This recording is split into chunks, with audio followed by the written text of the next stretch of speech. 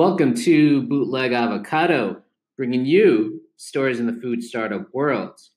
So with this episode, we're going to be jumping into the food tech world one more time, but more specifically, the restaurant world. So, Wow. Anthony, how you doing today? I'm doing very well. So, Anthony, this is our world.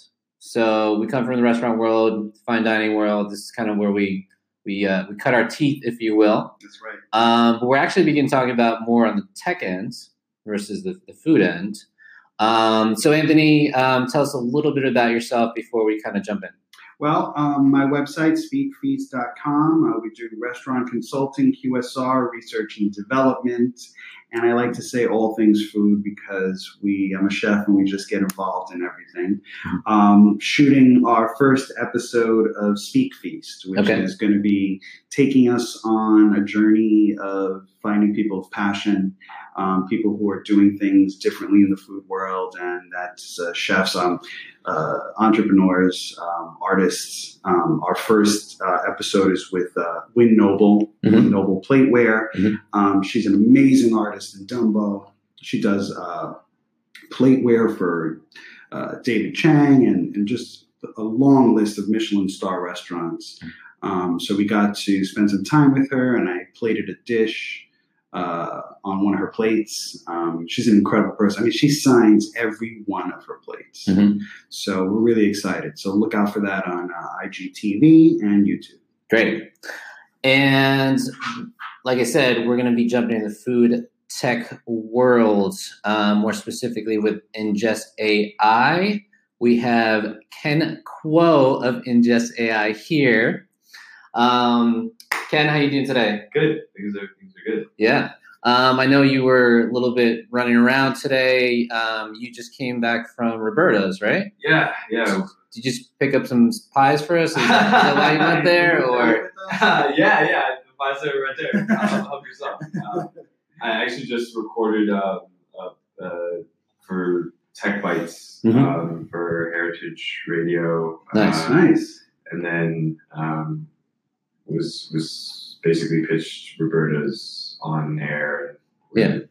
He's interested, and we're setting up meetings now. So nice. So give us your 30-second pitch on Ingest AI. Sure. Yeah. So Ingest is basically it's artificial intelligence for restaurants. And what that means is the average restaurant uses over 8 different types of third-party systems. Think point of sale, inventory management, vendor management, HR, bill pay. It's awful.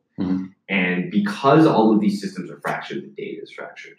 And because there's so much data fractured, restaurants are unable to make proper decisions. So there results in a ton of leakage, both in terms of food waste, labor waste, just in operational bloat. What Ingest does is we seamlessly integrate with any and all of these third-party systems. We don't want to replace any of these systems. We're the connective tissue. Right. And once we've created this central data repository, restaurants are then able to access the dashboard, and then we are able to automate a lot of manual tasks for them. So, for example, our demand forecasting algorithms can predict with high amounts of accuracy what's going to be happening in a restaurant at any given time. And that's because we have this, centralized data repository, and we literally know everything that's ever happened in that restaurant. Right. And so because we know that, we can forecast out, and that means that we can automate things like food ordering and labor, staffing, so that we can help reduce food and labor waste. Another part of this is once we've consolidated all of the data and the disparate third-party systems, a lot of the previously manual work that a restaurant would have to do. So, for example, like consolidating delivery revenues into their accounts receivable, like Restaurant 365, that is a ton of man hours. One of our customers basically spends, there's a single human spends 8 hours a day just doing manual data migration from delivery platforms into their accounting software. It blows my mind. It's crazy to think about that this doesn't exist. So wait, hold on. We got to do it. We got it. All right, so before we jump in, it's kind of skipping right in. Yeah. So basically, we're going to do the empathy questions. So these are a bunch of empathy cards that more like an icebreaker. Whatever questions comes out of it, it's kind of like you want to answer it truthfully, but also it's more in your background and your psyche and all that stuff. So you can grab one. Cool. All right, so I'll read it out to you. Ooh, how has your past shaped who you are? Deep. Real deep. Oh my god. Yeah. That's a good question. I think we've had that before. It's come up before. Has it come up? Yeah. Go ahead. Deep one. Can I draw again? No. It literally says no small talk there. So. Oh, crap. That's no small talk. I think that's a really good question. So I think one of the things I actively think about within startups, and I think it's pretty relevant for us, like at this table as well, is like being a minority in tech is like. Can I swear on this podcast? Yeah, of course. Okay, yeah. It's fucking hard, right? Like there's just certain things that your network is not able to provide you with, right? Because you don't look the same. Like sometimes there might be some kind of language barrier. There's just in terms of like code switching, you just don't have all of the kinds of tools to be able to a lot of times operate in these kinds of spaces, right? These predominantly white spaces. And so I think that's something that I think a lot about, and it's as a minority entrepreneur, I think it's something that I want, I take very seriously and want to kind of give back to the community as a whole. Because I think about I just got super lucky having been in New York for a long time. I was at NYU, so I've been here for like 10 years. To be here during kind of the ramp up where all of a sudden New York went from like a finance town to like a tech town. Yeah, it has. It's changed a lot in that respect, in the sense that like, there's obviously Silicon Valley, there's California, but like now seeing the community of the tech company, the tech community come together here, it's very different, and it's great to see that, because I think there's a lot more diversity on the East Coast of New York than anything. Yeah, absolutely. And I think back to like all the people who helped me out along the way. Yeah, and like neither Linus nor I, like we wouldn't be here right now if it weren't for all of the people that were helping us. Yeah, and we're just extremely fortunate, right? Like we get to do Ingest. Like it's an absolute luxury to be able to do this. I don't harbor any kind of like visions of grandeur. Like I try to remove as much of my ego from this as possible. Where like Ingest is going to happen with or without us. Like, someone's going to fucking build it. Of course. Like it just so happens that we've been lucky enough to actually be the ones to go out and do this. Right. And what are the sort of institutions that have helped us, or the people that have helped us in the past, and be able to set up other people like us to be able to go out and do stuff like we're doing. I like what you just pointed out. So like the good part about where the economy is, where everything is, like there's so much more opportunity out there. So like if you look at just social media itself, or we talked about it in our last episode, as far as coming up with a CPG brand is so easy right now, and gives so many avenues in which you can go. And like we're all living in a very, very lucky and fruitful, past couple of years and environment right now, that like there are these opportunities. It's like, but a lot of people don't really realize it. A lot of people like usually are bitching about their lives or their corporate job or whatnot, and like they just don't get it. There's so much more opportunity out there. Like absolutely feel how grateful you should be in what's out there more than anything. So so let's jump into a little bit of your background. So you went to NYU. What'd you study at NYU? I don't. Like film. Yeah, it's a shame laugh because I can't really take myself seriously after I tell people. But I double majored in English and cognitive philosophy, which is it just sounds pretentious.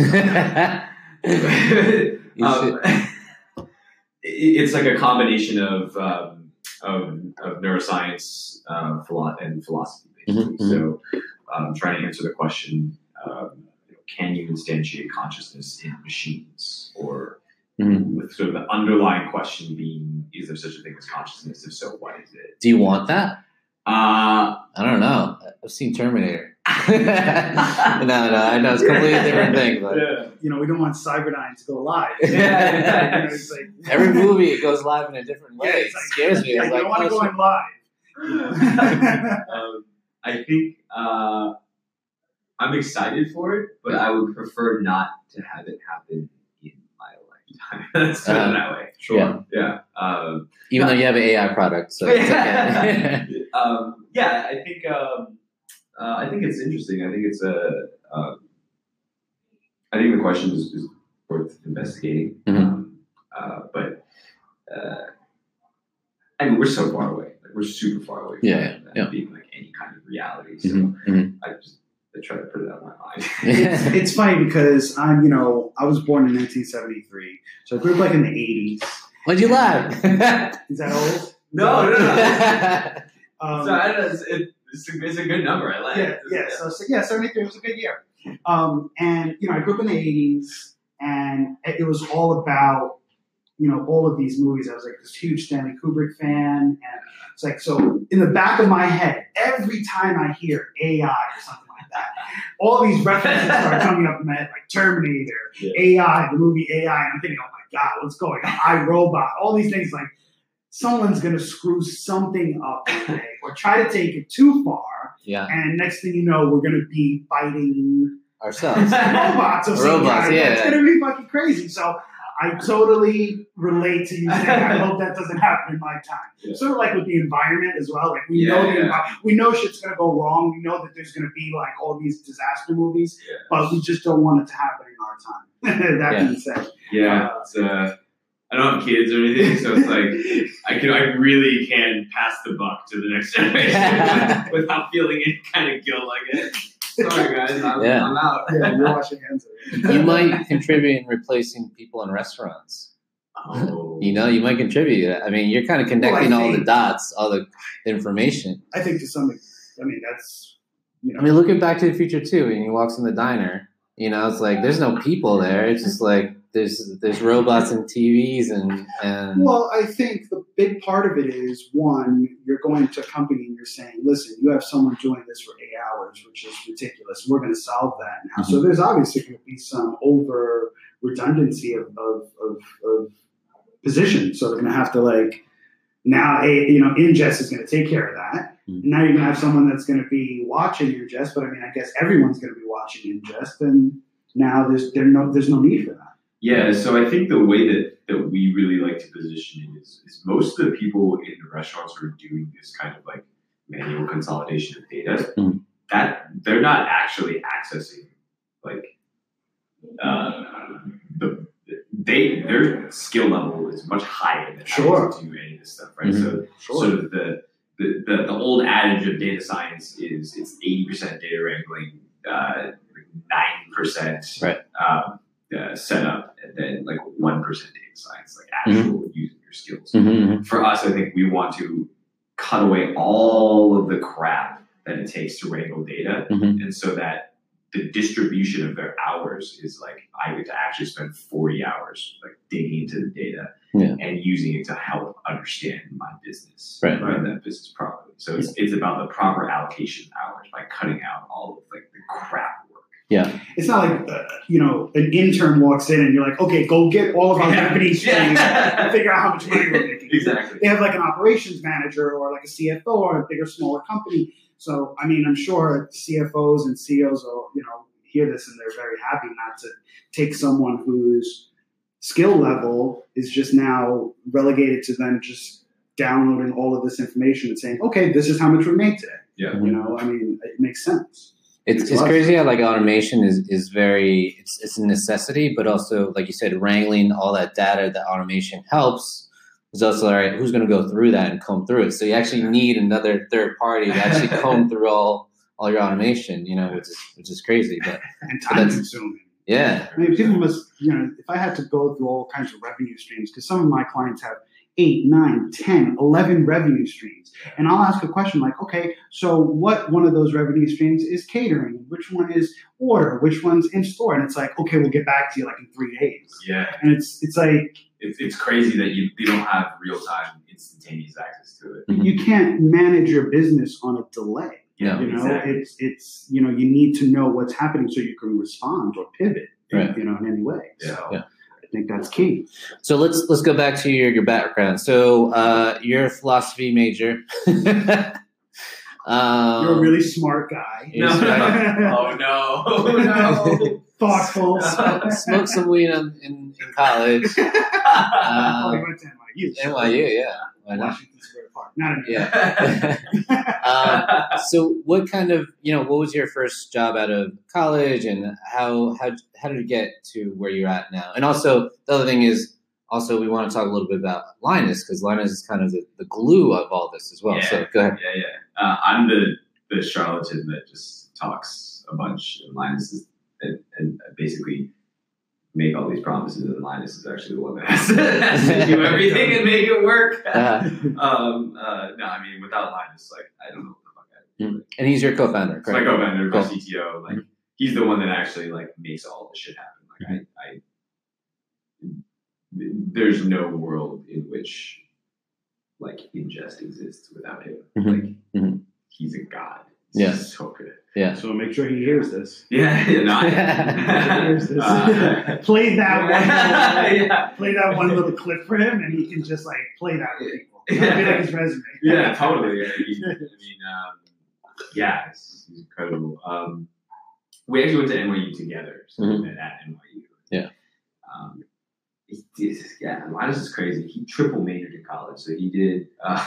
Wow. He did math, computer science, and pre-med. Mm-hmm. So it's like Just in case he has a fallback pre-med. yeah. Getting everything covered. Yeah. Just it's like he's like the super Asian. every single basis. He's the Asian boss. yeah, exactly. Nice. So out of college, so I went to go. IBM Watson, like straight out of college. Yeah.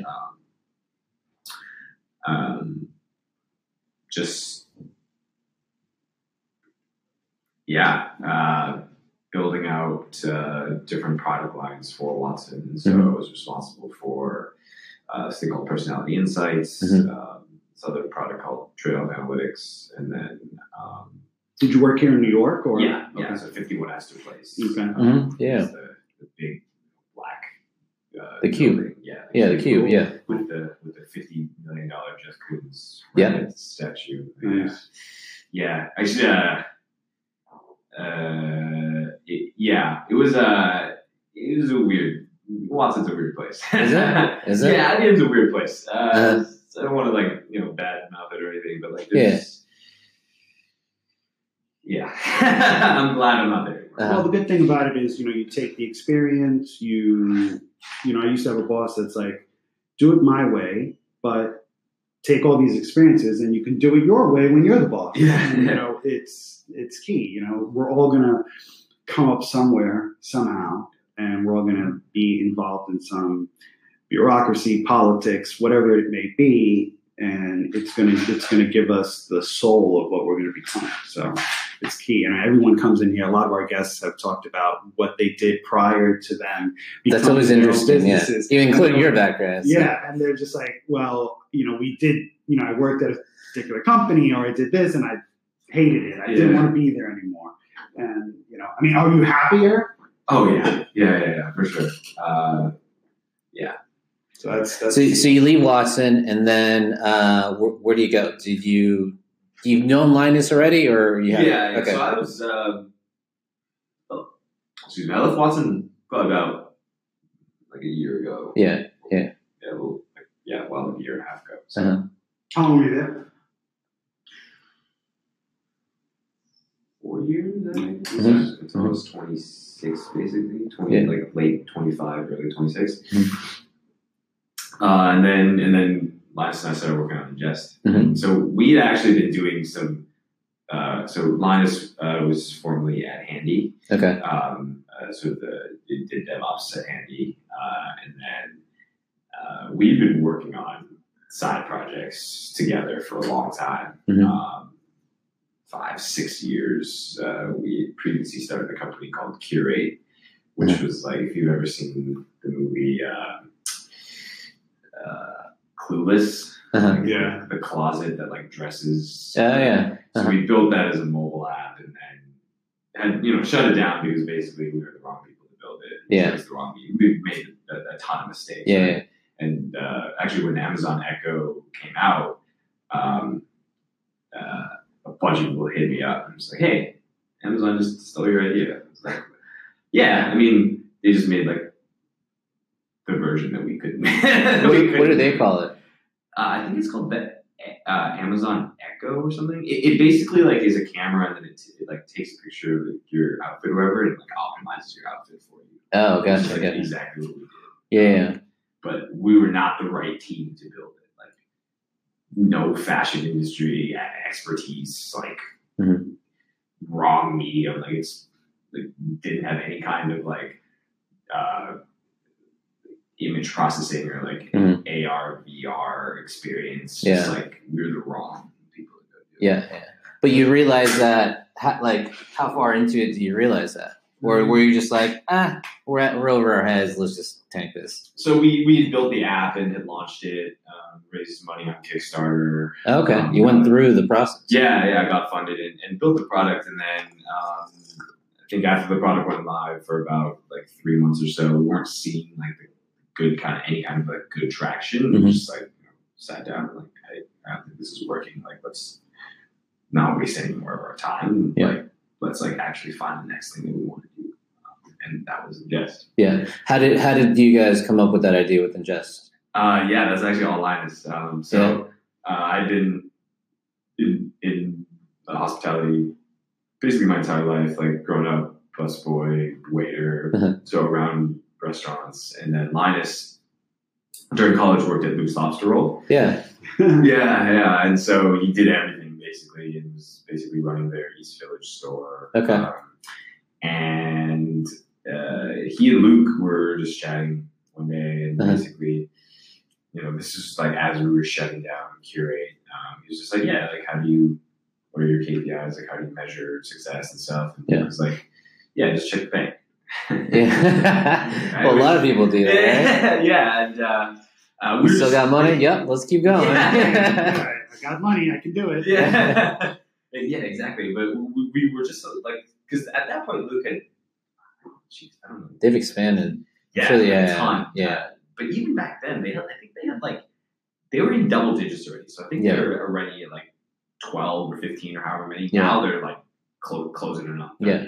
Because the owner's dad owns a lobster bed or a bunch of it. And that's how their supply chain goes. Just literally flush down lobsters in New York every fucking day. And that's the key. Yeah. And also supply lobsters for people too. Yes. So. Yeah. I mean, they're totally vertically integrated. It's crazy. Fuck. It's crazy. But we're just surprised that like it's such a sophisticated business. Like they literally own all of their means of production and transportation and everything, but they still didn't have any data visibility to be able to check the health of their business. And so then we started talking to a bunch of different people, like, hey, validating in this space, like, hey, do you think this is useful? And, how do you go about doing this? And then we started to build a product that we thought was going to fit this market need. And just that's kind of when we applied to FoodX. We had a prototype, some early, like super early, like pilot traction. Yeah.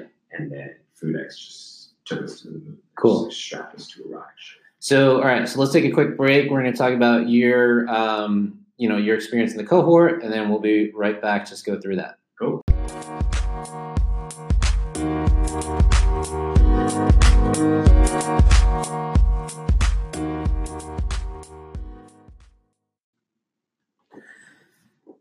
Welcome back to Bootleg Avocado. Today, we're talking with CEO and co-founder Ken Kuo at Ingest.ai. Ken, let's jump into your your experience with FoodX, and how you went from, concept to now like being part of this accelerator, and what's kind of been your trajectory after this. Yeah. I mean, the joke is that I'm just using FoodX as an extended sneaker closet. that's really what what the space is for. To just kind of go back on a tangent, like I grew up like slinging shoes. Yeah. Wait, what way? Like you bought them, you sold them, bought and sold them. Yeah, it was like one of like the OG resellers. Like I made. That's a huge business. That's it's That's not like a lot of people do, but like people make money off that. You make a lot of money. Yeah, I've been for colors that way. There's an economy based on it. There's been TED Talks about this. Yeah. So would you like Jordans and stuff? Yeah, Jordans. I mean, back so. You got anything good now? Yeah. What are you selling these days? You take credit card? Sneakers. Yeah, I mean, I built one of the world's first like sneaker bots that would just go and snipe sneakers. Yeah. And like buying and reselling. I got a pretty good collection. I think it's like probably closing in like 300, probably a little more than 300 pairs now. Okay. Wow. Yeah, I got some I think I got some pretty cool stuff. Like, Sneaker game strong. How do you store it all? Yeah, they're just in my apartment. I have a friend who basically has a big collection like you. He sells Jordans, and just when he opens up a room and to see all these Jordans, it's really impressive. Yeah, it's a little disconcerting though. It's like it's just a lot of stuff. Like it takes stock. It's like, damn, I have insurance on my apartment, like right, because it's like pretty valuable. So like, yeah, of course. It's like if I get robbed, like I'm actually kind of hoping that I get robbed because then the insurance is going to pay me out. And I can just like clean my hands of it. It's just like not have to deal with it anymore. It's like a one-time cash out. That's awesome. Leave your door unlocked. Yeah, exactly. Like sneakerheads. Leave a trail of sneakers from outside. That's funny. So the 3X cohort, it was pretty incredible. I think for us, it's been just a really amazing experience. FoodX has been the single greatest contributor to our success. I think with the doors that they've opened for us and the way that they've helped us structure the business, just avoiding pitfalls and just like, having never set up an LLC a C Corp before, and just a lot of the blocking and tackling stuff. Yeah. Like we had our heads up our asses. Right? Like we would just gotten fucked constantly if we tried to do this without their help. And just having that like guidance along the way was super important. And so one of our customers is Union Square Hospitality Group. Yeah. And Peter Bodenheimer at FoodX. He's a program director, yeah. Talked to Maureen Cushing, who's the VP of Tech for USHG, like very briefly, and then got her somehow hounded her into responding to us, and like that has been an incredibly fruitful partnership, relationship, and we owe so much to these guys. Like, they've really been a huge game changer for us. That's great, yeah. And so you're kind of networking through restaurants, QSR. You're jumping into all those worlds, right? That's right. Yeah. Okay. Yeah. Full service, quick service. Basically, our only criteria is that you have to pay us. Yeah. You gotta have money to pay us. Exactly. We were doing a lot of stuff for free, but we're not doing stuff for free anymore. So if any of our customers are listening, please pay us. I'm begging you, please pay us. But no, really our only criteria is that the restaurant has 5 or more locations. So basically, as restaurants start to acquire locations, basically around like the 4 or 5 location mark is when you really start having to have a built out kind of, like a CFO, an operations team, business team. And that's when you're trying to actually scale the business in a tangible way. And that's where we add the most value for a mom and pop or like a 2 chain or 3 chain. So you can do small business and large business like Unisquare Hospitality, right? Yeah, exactly. Okay. Got it. We just feel like we add the most value when there's already this level of rigor around how they want to be shaping. Okay. Do you feel that it's better if you are a little bit smaller initially and say like, don't buy into these systems? Like, is there like a sweet spot in which like, this is the type of client we really like just because it's not so convoluted and complicated versus, so what we had, our clientele kind of ranges, was a pretty large gamut all the way from like 5 to 30 plus. I think at no point does the mess is never contained. Yeah. So like, it's just going to get messier. It's only going to get messier. Okay. But the messiness of 5 locations is very similar to the messiness of 30 locations. Right. It's all relative, I guess. Yeah. Like if so I guess to answer your question, we don't really have like a preference. It's mostly just, I guess we don't have a preference. Okay. How do you get over the hurdle of, and the reason I see this, I see this a lot with customers that I deal with is technology. And there are people that are savvy, but they are inundated with so many people. I mean, the new thing is like, we'll give you a tablet, and then you'll have, and then they have 10 tablets on their counter. They have to pay $150 for the stand, just all this stuff, and they're just sort of tired of just hearing all that. And I guess for you, it's like your first sentence is, "We're going to take everything and make it one." So you can read it together. But do you find that there are a lot of hurdles with technology? Just because I think there's still part of a generation in the food business that's still, believe it or not, and I'm sure you've encountered this, just like not ready for technology. I mean, it's almost crazy because you can have some old, Italian family that owns like 10 restaurants, and they still don't know how to do, data management. They're probably still working calculators. Exactly.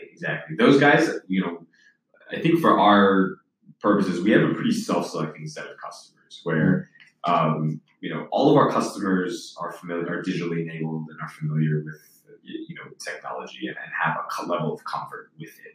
I think that's the most important thing for us. And we won't sort of spin our wheels going after these kinds of like Italian, chains or like any chains. Yeah, any kind of chains that just aren't digitally enabled. Now, to talk a little bit on the sort of tech fatigue, I think there's a ton of that in the industry, where every random delivery company is like, try this. We're going to raise your revenue by this much. I think when we come in, and you're absolutely right, we come in, we position ourselves as, look, we don't want to change your workflow. Like we've been in the restaurant business. Like there's at no point do we want to change how you run your business on a day-to-day.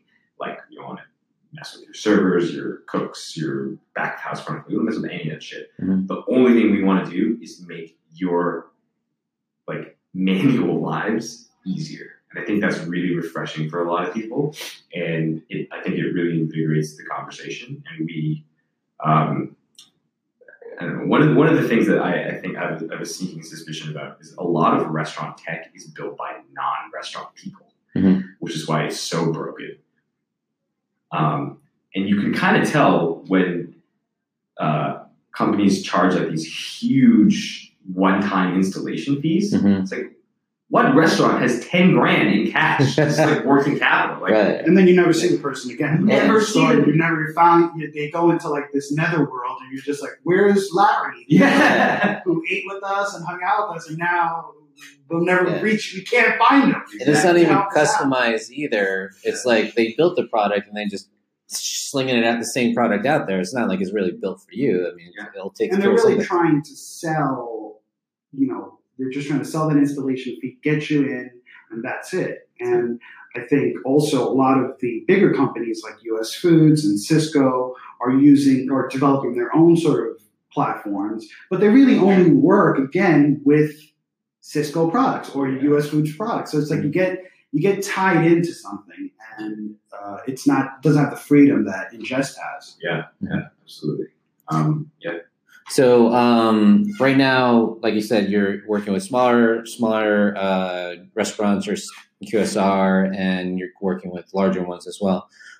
How do you see, Ingest? Do you see it morphing or adapting into anything else, or is it like right now you have your MVP, you're selling it, and everything else? Are these clients asking you for anything else? Yeah, the way that we treat, to kind of go back to your point about customization, Yeah. I think we treat the needs of our customers pretty seriously. Mm-hmm. So we're at a stage of development right now where the way that I say we, but it's actually Linus. So from now on, every time I say we, it's Linus. It's not me. I'm not doing it. I don't do anything. Yeah. So the way that Linus has set up the tech stack is really scalable in a way that as soon as we build one solution for one customer, we can then roll that out to everybody else. Right. Like with a snap of the finger, instantaneously. Mm-hmm. That kind of scalable product module really allows us to evolve really quickly. Mm-hmm. So, for example, we're doing this aggregator for one of our customers, and then another customer really wanted it. We just turned it on. Yeah. Like no extra cost. It just runs for them now. So a lot of the problems that the restaurant industry faces, they're all similar problems. And once we've figured out how to solve one version of that problem, it's then just solved and everyone else can have access to that. Mm-hmm. So I think that's the evolution is going to be gradual. And it will be a changing product. The backbone is always going to be integration. Like right. That is the product. Yeah. How it's manifested, I think, is going to be different for everybody. But the capabilities to have these like product modules, I think is super customizable by restaurant. Okay, cool. So let's take a quick break now. We're going to walk into or talk a little bit more about, where Ingest is heading, and then, jump into some following remarks and everything else. We'll be right back. Sounds good.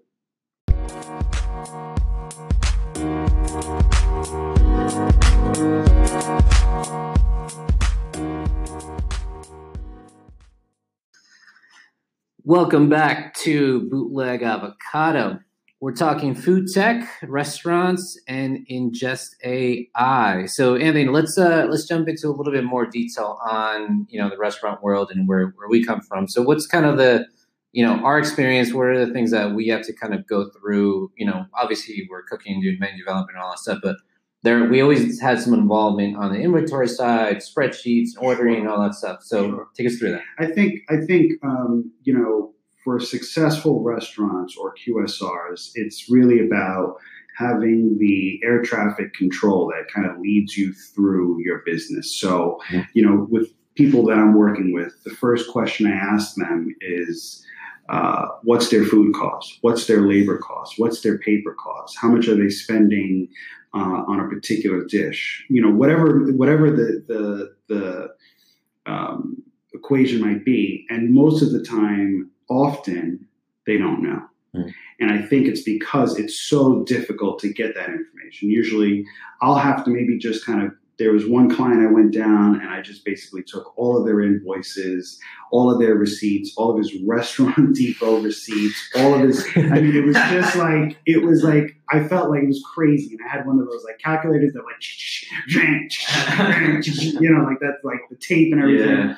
And I was just like, if I was a business, when I was running large restaurant catering companies for large companies, I was able to literally, when we opened, we had a food cost in the 50s. I brought us down to in the 30s, 20s in 2 months, just by basically living in front of the computer. One day I brought my son to work, and he was like, "Daddy, I thought you were a chef," because I was in front of the computer so much. You're like, no, I'm an accountant. It's like an accountant. But a big part of it is chefs don't understand or don't see that, hey, that's a major part. Everything you spend, every dollar you spend, everything that's coming in has to be tracked and has to be gathered real time. And I think that is I can't stress that enough to people and owners. I'm sure you agree with that. Yeah. And I think that's a major problem. And I would love to be able to, and I'm sure that you can access all this information on your phone. So it's like, I'm at home, I can see exactly what's being spent. I mean, I think there are a lot of people that are, like you said, there's the marketplace is crowded, but it's not precise. There's always something that gets left out. Yeah. Maybe you could elaborate on that. Yeah, totally. So one of the really cool case studies that we have is so we saved the restaurant $50,000 just within a couple of months of working with them because in the first year of working with them we uncovered like $50,000 of savings. Yeah. Basically, what's happening was this restaurant had a really elaborate carrot dish. It was carrot cut into these ridiculous. It's like stars, and I don't even know. It's like 18 different ways of cutting carrots. I don't want to be that guy. Yeah. Intern. Exactly. Turning carrots. Yeah, exactly. Getting nice. I know. And so what was happening was the way that they were looking at their costs was food cost, right? So that dish was really cheap in terms of food costs. Carrots are really Because it's fucking carrots. right? Exactly. And so it was hiding in their P&L because when they thought about cost per dish, they were only thinking about it in terms of food costs. But true cost per dish, I think, is a metric that a lot of restaurants can't get to but need to get to, which includes not just food costs but labor. Labor is huge. Yeah. It's also rent and electricity and everything amortized over time divided by all of your sales, right? Yeah. Like I don't think that a lot of people really think about that when they think about like this dish costs $8 to make in terms of ingredients or selling for $40. It's like no. The food cost is $8, right? But all of this other stuff makes it actually like a $30 dish, right? So your margin is $10, not $32. Yeah. So they ended up having to. They were hemorrhaging money on this single item because they had to hire a separate single prep cook just to have a carrot station so that they could do this for service. I think the dish wasn't even selling, right? So like the way that they viewed it was, this is like a kind of a something on our menu, kind of a throwaway on our menu, but like at least it's making money. But they weren't making money because they weren't evaluating the right metrics. It's funny because Gordon Ramsay always says on his Kitchen Nightmare show when people are not equating something correctly, he's like, it's better to fucking give them $5 and tell them to leave rather than have them come and buy the dish. Yeah. Because it's now you're giving away money every time they buy that dish. Yeah. So you might as well just give them the $5 and tell them to fucking leave. And you're absolutely right. I think people don't think about how much, how efficient is it to prep this dish? And labor is a really important thing. I mean, a lot of times you'll have restaurateurs cut the labor to try to save some money, but now you're going to have more food costs because now you have someone maybe doing things incorrectly and you have to throw things away and there's not enough food and just they affect each other so much that you need to be tracking them. Yeah. So that's a good story. So where are you guys right now as a company? Are you guys raising money? What's kind of your day-to-day, I guess? Yeah, so we are raising money right now. So the FoodX cohort ended. We graduated graduated, and right now I'm sort of splitting my time, obviously, with customers and then also raising. Yeah. A target is $1 million. Mm-hmm. Pretty simple cap table for us. We're looking probably for nothing crazy, 5 million pre, so $1 million on 6 basically. Yeah. Post money.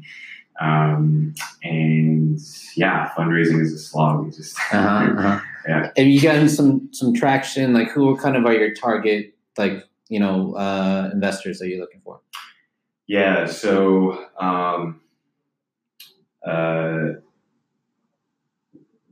we've had a lot of discussions, and I think one of our potential investors has really helped us think about it the right way, I think. Mm-hmm. So in the beginning, we were kind of we didn't really have a ton of focus other than like, we need money. Exactly. Which is like everyone's first reaction, like, yeah, oh shit, we need to raise X amount, like, let's ask everyone, yeah, and not know that the proper method of doing it, or if you're at a lot of different, or if you're at an MVP yet, or what. So good. Yeah. And he was really influential in helping us shape, like, saying, you raised $1 million, but really everyone on your cap table needs to either help you sell or scale. Mm-hmm. So the partners that we're looking for are smaller venture funds who are really focused on like early seed stage growth. Like we have revenue, but it's super small, right? So you can think of us effectively think of us as pre-revenue. Right? Yeah, of course. So to have funds that have sort of the operational experience of taking their portfolio companies from this sort of like low revenue and growing them into like high revenue businesses. Mm-hmm. I think that's in terms of scale, that's the first thing, because there's going to be a bunch of mistakes that we're going to make, and having them help us avoid as many of those mistakes as possible is going to be really important. And the second is to have deep industry expertise and connections. Mm-hmm. So to help the restaurant industry, as you guys know, is super relationship based, right? Yeah, absolutely. And to be able to get into these places, the friendly relationships mean a lot. Mm-hmm. And so we're actually our round is $1 million, mm-hmm. But $750 of it is going to be taken up by traditional venture funds. Mm-hmm. We actually also have room for 10 angels at $25 a pop. Okay. And those angels are ideally those with the connections within the industry. Yeah. Exactly. Yeah. You have 25,000? I'm thinking about it. I can sweeten the deal some sneakers. There you go. Sneaker connection. How many sneakers do you got there? Yeah, he's got some sneakers in his collection. Yeah, I got some sneakers. Yeah. From what? Yeah. That's code word. Yeah. Code word for involvement. Yeah. Cool. So that's kind of where you're at and everything else. Yep. Cool. And then, traction wise, do you see things getting busier in the fall? I know a lot of people are like away in summer and all that stuff. So yeah, it's we're getting we've been getting a lot of inbound. We've actually had to start saying no to some people. Okay. Wow. We don't want to overpromise and then underdeliver. Right? Yeah. We want to just be really realistic and say like, hey, realistically, our timelines are going to have to be pushed out because there's a lot of demand right now. Yeah. It's good. I'm looking forward to Linus doing more work. I'm sure Linus is too. And so are you basically, so Linus does a lot of the technology, and you're out there front just kind of meeting with people and just trying to get interest and developing relationships. That's basically how you guys have broken down your partnership. Yeah, exactly. It's, split of the CEO, the CTO. Obviously, a lot of the data science stuff is me as well. But absolutely, Linus is 100%. Are you guys the only 2 employees now? Do you have any other employees? Yeah, so we're the 2 founders. A couple of our buddies from college, help us out part time. Mm-hmm. But yeah, we're the only 2 full time on it. Wow. Cool, nice. Well, everything sounds like things are moving, which is good. we're excited to definitely listen, down the road where you guys are at. Obviously, Anthony, I think you guys talked about. Yeah, we should definitely connect and talk, because I think it's a valuable tool. I mean, I think a big part of it is just getting people in the right frame of mind. As you said, everything's so crowded, and also, are they a worthy partner for this? You don't want to waste your time with someone that's not going to utilize the system correctly. That's right. Absolutely. Because they're inundated with so many different systems that they're fatigued. Yeah. Mm-hmm. So, just closing remarks. Just give us a quick, how can people contact you? Website, email, the whole thing, and your last words. Give us your spiel. Yeah. My name is Kenneth Kuo. Last name Kuo. You can reach me at Kenneth at ingest ingest.ai. Sorry. Yeah, your website. Oh yeah, and then it's. You really don't want to give out your opinion. Yeah. You're like, I don't really want to contact you. I'm too busy with this. The website is just ingest.ai. Okay. Yeah. Cool. Awesome. Great. So if you're a restaurant QSR, or someone's just curious about, this sort of technology or form of technology, please reach out to Ken and Linus as well. So Anthony, your remarks. It's great talking to you, Ken. I think this is going to be obviously continued success. Yeah. And I do want to say that it's great to see the humility you have with your partner, Linus, and you guys just kind of getting that done, just being real, genuine about it.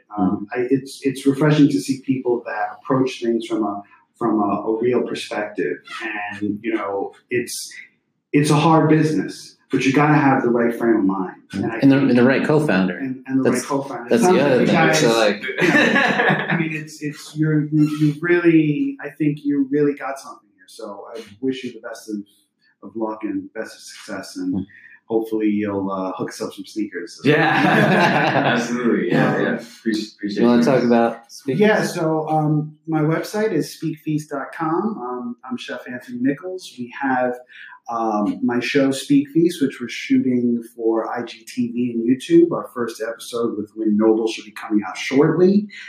Check us out. Cool. And this is Mario from Bootleg Avocado. If you're a startup company in the food world looking to get a little bit more advice and guidance on the operations of the culinary side, please reach out to me at bootlegavocado.com or Mario at bootlegavocado.com. We'll be back with a different episode next week. We're going to try to figure out what that is, actually. There's a couple of people we want to talk to. Who's next? We could go back and talk to Terry. Terry's a great contact. Yeah, she's got a new cookbook coming out in September, I believe. So that might be it. Yeah. Please follow us. We're on iTunes, Spotify, Anchor, and a couple other podcast places as well. Again, thanks for joining us. This is Mario Rodriguez and Anthony Nichols. Thanks very much. We'll talk to you guys very soon. Bye.